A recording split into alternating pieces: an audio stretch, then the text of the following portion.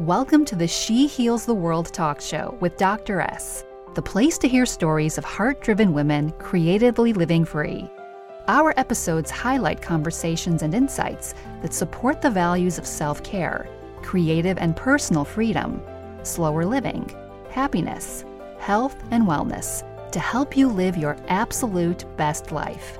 To be a part of the movement and join the conversation, step inside our free Facebook group, She Heals the World, and say hello. It brings me great joy to bring you our next episode. So today I have the amazing pineapple chef, Elise Dumas, with us, who is calling in from France, and she is here to share her business journey. As you know, she is an amazing food entrepreneur. Her site is beautiful. Her Instagram is beautiful. She creates lots of content for brands. And so she's going to talk to us about how she built her business, as well as give you some tips on how to work with a brand and create content that they are really excited about. So bonjour, Elise. Welcome to the show.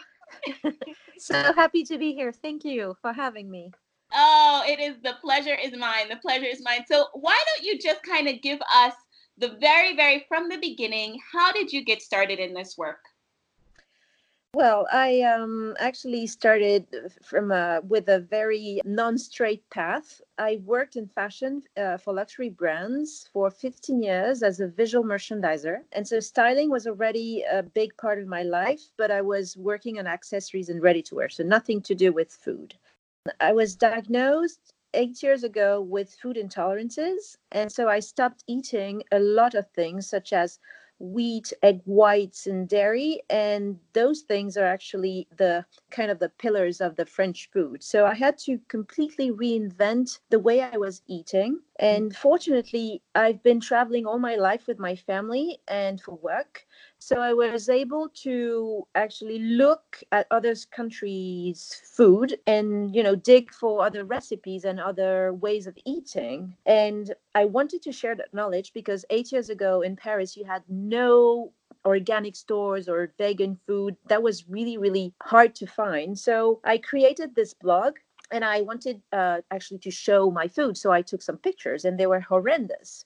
So I thought I needed to upgrade my skills. So I went to other bloggers' workshop to practice my food photography. And so I shifted from being a full-time cook. I wanted to be a chef. I wanted to do catering. But then I moved into styling and shooting.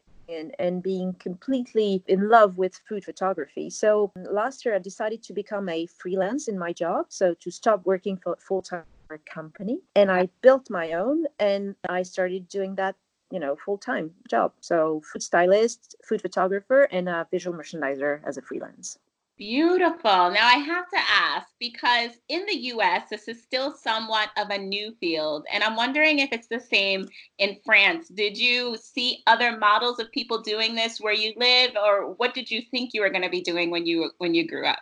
Actually, I wanted to do so many things. I wanted to be a stewardess. Because I wanted to travel. I wanted to be a fishmonger because I love the colors of the fishes, So it was already, I had this huge creativity in me. I didn't know how to express it. I don't know how to draw. I was not like someone who was sewing clothes every day. So I didn't know how to express it. And by then it was hard to find jobs that were creative, but yet, you had that left brain as well. So I lost my way during my 20s. And then I went back to school when I was 30 and I went to study fashion and visual merchandising. And that's how the whole thing started. So yeah, I think I had that creativity in me, but I didn't know how to express it. So a lot of people, when they make those transitions and even go back to school and they may study culinary arts or fashion, sometimes they don't always do it with the idea of blogging or creating a business as an influencer. So what hurdles did you experience when you decided to take that skill set and create an actual business with it? I think the hurdles were that I didn't drop my job like the first day. I kept on doing my full-time job and doing my food photography and food styling, working for brands. So I was working on weekends and I was working at night, and on, every time I had vacation, I was going to work actually. So the hurdle would be that I was actually afraid of losing my job and quitting it because I didn't know where I was going. But you reach a point where you cannot have both. You cannot launch a business if you're already working somewhere else. You need the time to, and the energy and the time. I would say really the time is the most precious thing, to actually go and see the brands and talk to them and work for them. So you can't be sitting in an office, otherwise it doesn't work. Yeah.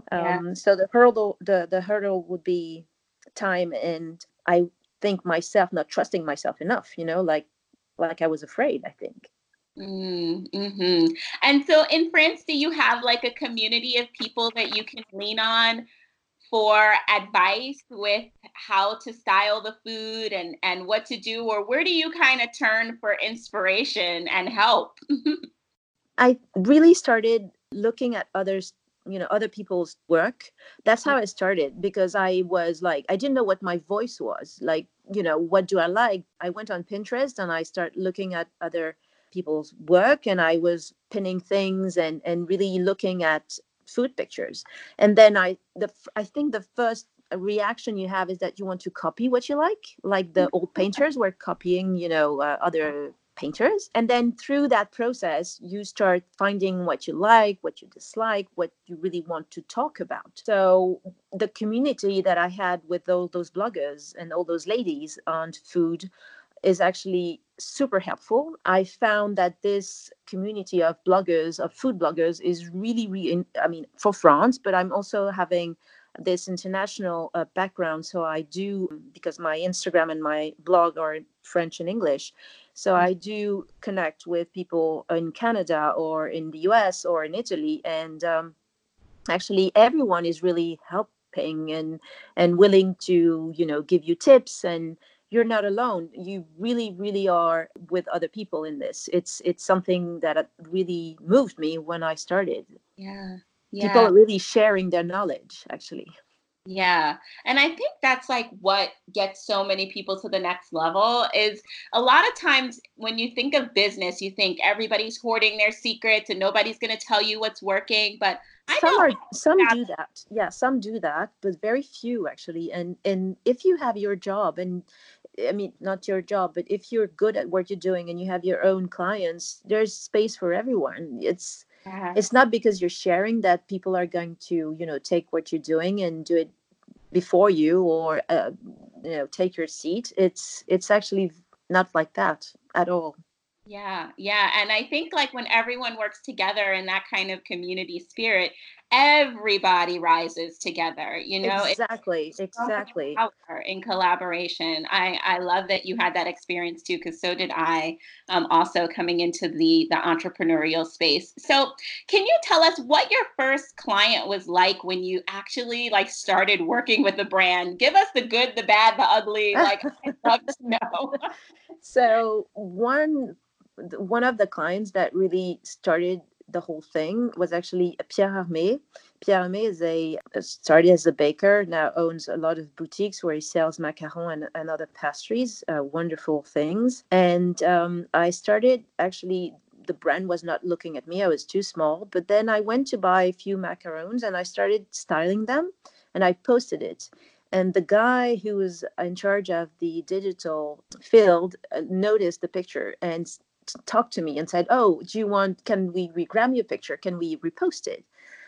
And it changed. It might sound weird, but it really changed my life, actually. The fact that suddenly this brand was looking at my work and they was posting it, it Mm, opened so many doors. So that's one of my tips, actually, for how do you create contents for brands, is actually buying maybe a few cakes, or if you're into cakes, or if you're into something else, and actually working on it and styling it and posting something so the brands can notice you. So mhm. that was a good moment of my entrepreneurial experience. The bad and the ugly would be, when you have to shoot and it's winter and the client's waiting for the picture and the light is going down, and so you have those moments. Or you shooting ice cream and the whole thing is melting and you have to, go and back and buy some. And there are Mm, some moments that are really hard, but but it's also, there's no, I mean, no job is perfect. It's part of the game, and it's part of the fun too. And that's why you surround yourself with people that are helping you. And I can't I can't remember someone has been mean or not helping or say I'm going to keep everything I'm doing for me. I don't remember anyone doing that. So And do you work ever with independent, like cookbook authors or individual bakers or chefs, or do you kind of of mostly just course, work with big of companies? course, Okay, you do work with those. yes, And what is yes. that like? How do they typically find you? So the Instagram, my Instagram account is like my portfolio. I do have an influencer side in my business, but it's not my main side. I would say I'm more of a content creator than an influencer, if I can say so. So the brand will, it's actually word to mouth, and they would come to me if they see my work. If you start working for a brand, I mean, it's pretty, the brands will come to see you afterwards, one after the other. It starts, people start seeing you, and the more you start working with brands, and then the more they see you, and the others are coming as well. It's like it's a good circle. So that's how even the independents are writing me and say, oh, I need your help to style a book, or to shoot this for my small company. I don't have any money. What can we do? So you have to balance the free stuff and the things that are paid. It's very hard in this world, because people are coming and saying, especially in France, it's hard to value creativity. People are saying, oh, you just take a picture, so it's going to be for nothing. It can be free. And no, there's a lot of work beforehand. We do work on the buying, on the styling, on the idea, on the whole thing, and editing the pictures as well. So even though you can't accept every single free project, you need to also sometimes help people, or just put your finger into something free, because it will take you somewhere you don't know. So that's the balance between being paid and being not paid. Well, it's really interesting that you said that. Two things I want to say about that. The first thing about offering it for free, I don't even think that I've heard folks, and we have had people come on the show to talk about this before, but I don't think anyone has said that a way to get into a brand or get connected with a brand is to first offer to shoot something for free. I think that probably is like a really good approach and strategy for folks who are new and who feel like they have a creative knack for styling food, to just start to do some free things. And that kind of rolls into what you said earlier with this circle of like people following people who follow people. And once you're in the circle, the word just spreads. Because Yes, when my exactly. husband and I went to Montreal, I think this was 9 months ago, obviously before we all were on quarantine for COVID. Yes. I was in Montreal, and we had breakfast at the Four Seasons in Montreal. Hmm. And Hmm. I happened to take a picture because they brought out the tea in these beautiful tea caddies. And I happen to love tea caddies. I think I almost want to start to collect like English and Hmm. French caddies. But they brought this beautiful tea out. And the way that they had the spread was just so lovely. So I took a picture of it and I posted it on my Instagram. And I think I tagged them. And they wrote me on Instagram and said, thank you so much for tagging us. We love Yes. this photo. Can I use it? Can we use it in our news feed? And I just was like, oh my goodness, I don't sell to brands. It's not my thing, or Yeah. anything like that. But it definitely made me think like, oh, am I good enough for to work Yeah, but with that's, brands? I think that's where you start to send the good energy out there, because you're not waiting for things to happen. It's very important to be in the movement, to be doing things, to be showing people your work. So either you send your portfolio to every single agency in the country, and they might not even look at it because they're too busy, or to brands. But one good way is actually to do things, Yeah. to be out there and shooting, and even though you're spending time and no one is paying you, it will come. It will come. It's a good energy in the universe. It comes back. It comes back, yes. And along with that, once they followed me, and of course I gave them permission to use the photo, but then I noticed that there were other smaller boutique hotels that started following me too. So You see? there is something to Yeah. be said about that Instagram algorithm, that sometimes if you get the attention of one person and they start following you, like you will kind of start to get into that Yes. circle of influence that you're talking about. Yes. So Yeah. it's really, really interesting. So what other tips do you have for folks who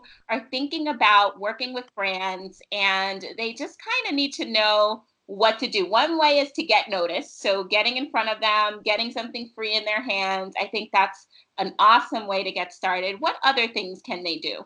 I think just to go back to what we were saying, I think you need to to to reach out to the brands that you like. But when I mean reach out, is actually to look what they're doing, what they're selling, what they're talking about.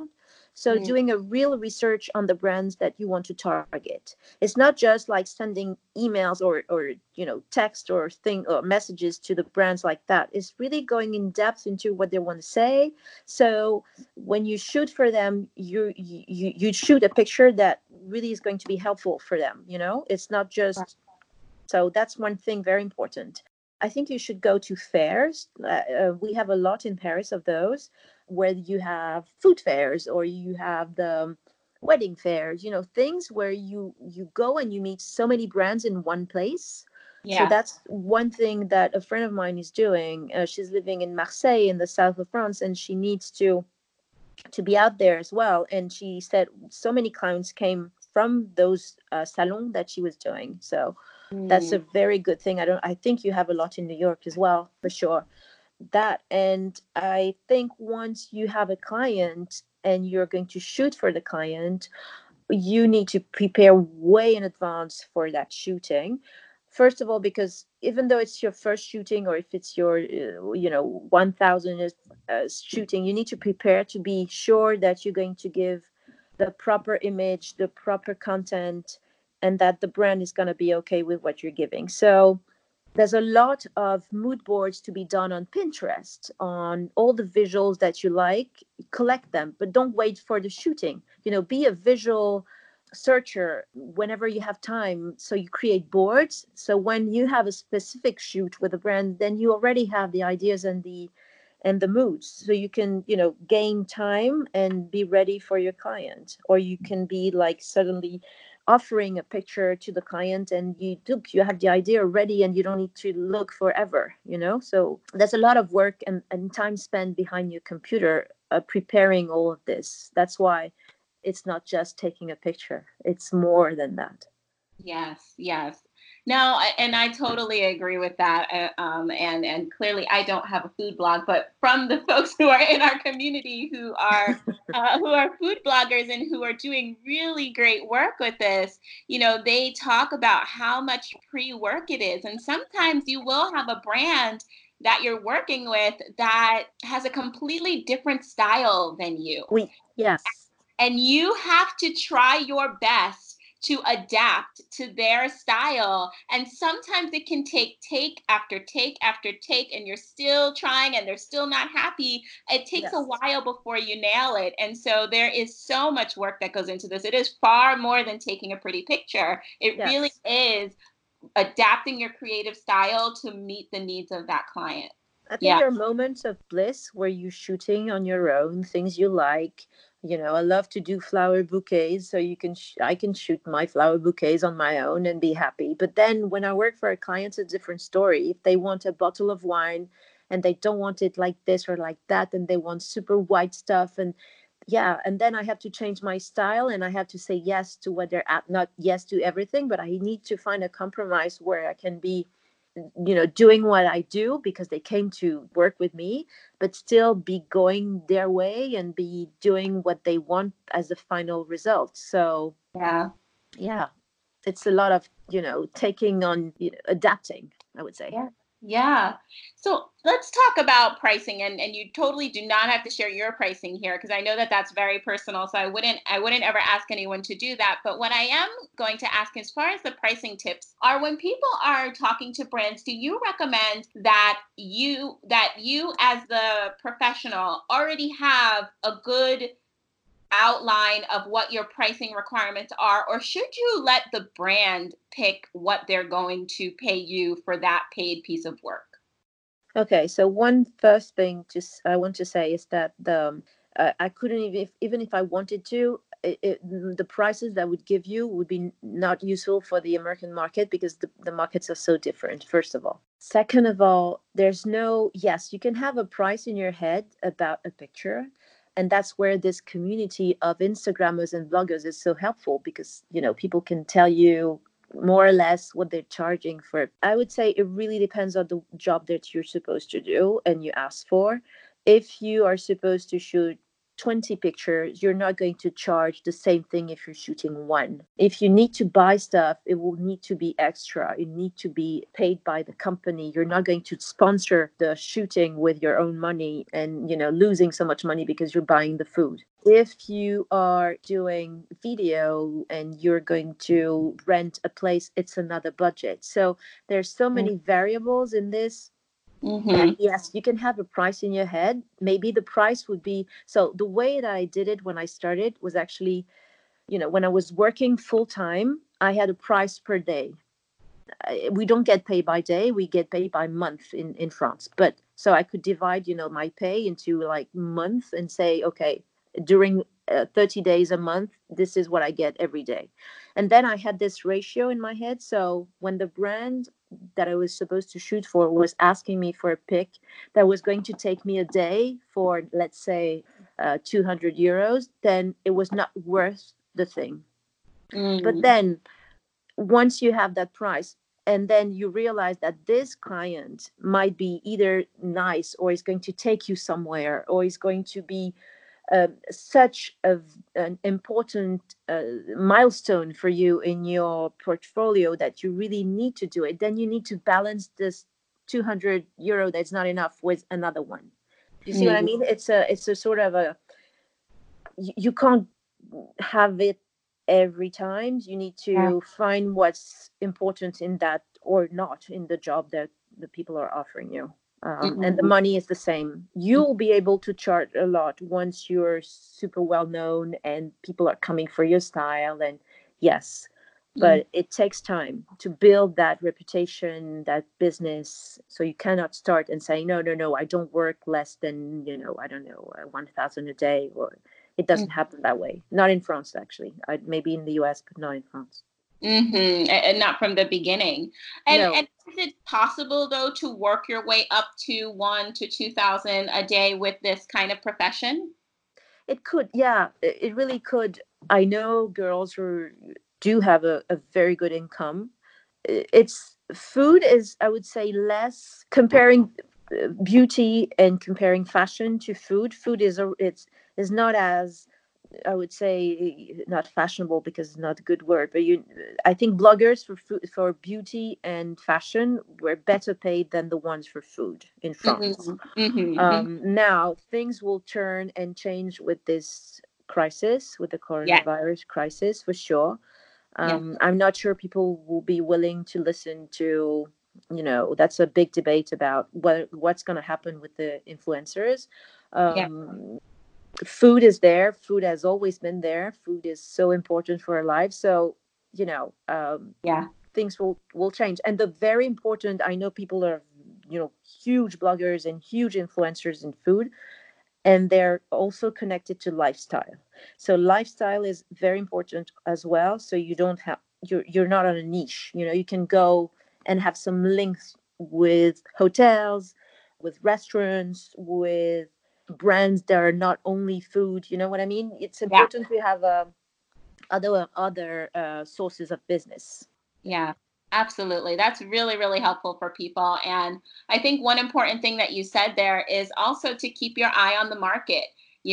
For food bloggers may not have been compensated as much as fashion bloggers or fashion influencers or travel influencers.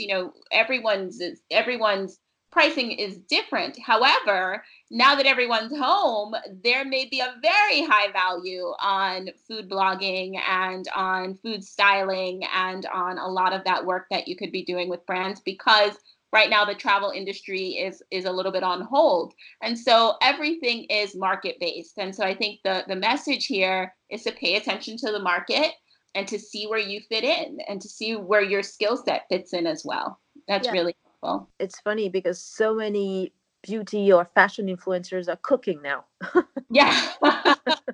We all have to cook now. Right? So yeah, but you need to find your voice, and that will come. It takes time or not, but it's something you need to build. So when you're talking about something into your Instagram account or your portfolio or your blog, you really have something that differentiates you from the others. I don't know if that is easy to understand when you start, but this is not something you decide one day. It comes with your work, by practicing, by working, by going to brands and see what you really want to talk about. What is your voice? Love that. Love that. Well, these have been so helpful. And I'm just wondering, Elise, if you have any final thoughts to share with our listeners on creating content for brands, any final tips that you may not have touched on during the last few minutes of our call? I would say just be positive. Use that very good energy to be in the motion, to work on your project, because if it's meant to be, it's meant to be. It's, if you truly believe that you want to become a food stylist or food photographer or food blogger, then just do it, because then you'll create beautiful things, and things are meant to be. So your day will come, and I will never regret stopping my full-time job, because then I will know that what it's like, and I did it, and so I have no regrets now. It's very important, I think. Yeah, yeah. If you could look back and give your 10-year younger self any piece of advice, what would it be? I would say to trust myself more, to have faith, and that everything is possible as long as you do believe in yourself and in your plan, and that you should stop the whining and just go on. Stop complaining and use that energy to work on your project. And I think I don't regret my studies. I didn't study creative stuff. I went to work as a consultant, but all those things took me where I am now. So I would say just trust yourself, because if you have this very good feeling deep down inside that this is meant for you, do it. Yes, yes. Do it. Get started. Like you Yes, said, stop whining and make it happen. exactly. I love that, Elise. So I know you do so many amazing things. Tell us, how can our audience find and support your work? You can find me. So Instagram is really one of the major tools that I use to show my work as my portfolio. Then I have my blog in French and English. I do not post as many recipes as I would like, because I'm so busy, but there are some recipes out there and other things, also pictures, lifestyle pictures, and then my Pinterest as well. Beautiful. And your Pinterest is what exactly? What's the link The there? Pineapple Chef, the same thing. Everything is under same name. Perfect. The Pineapple Chef.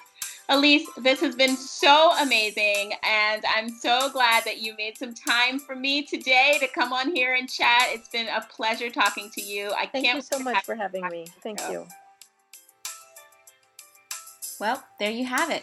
Thanks so much for listening to the show today. And as always, for more resources as you continue to live out your beautiful mission of healing the world and grow your beautiful business, you can head to www.shehealstheworld.com/freebie to see what new resources I have in store for you. Thanks for listening. Tell a friend, and I can't wait to see you at the next episode.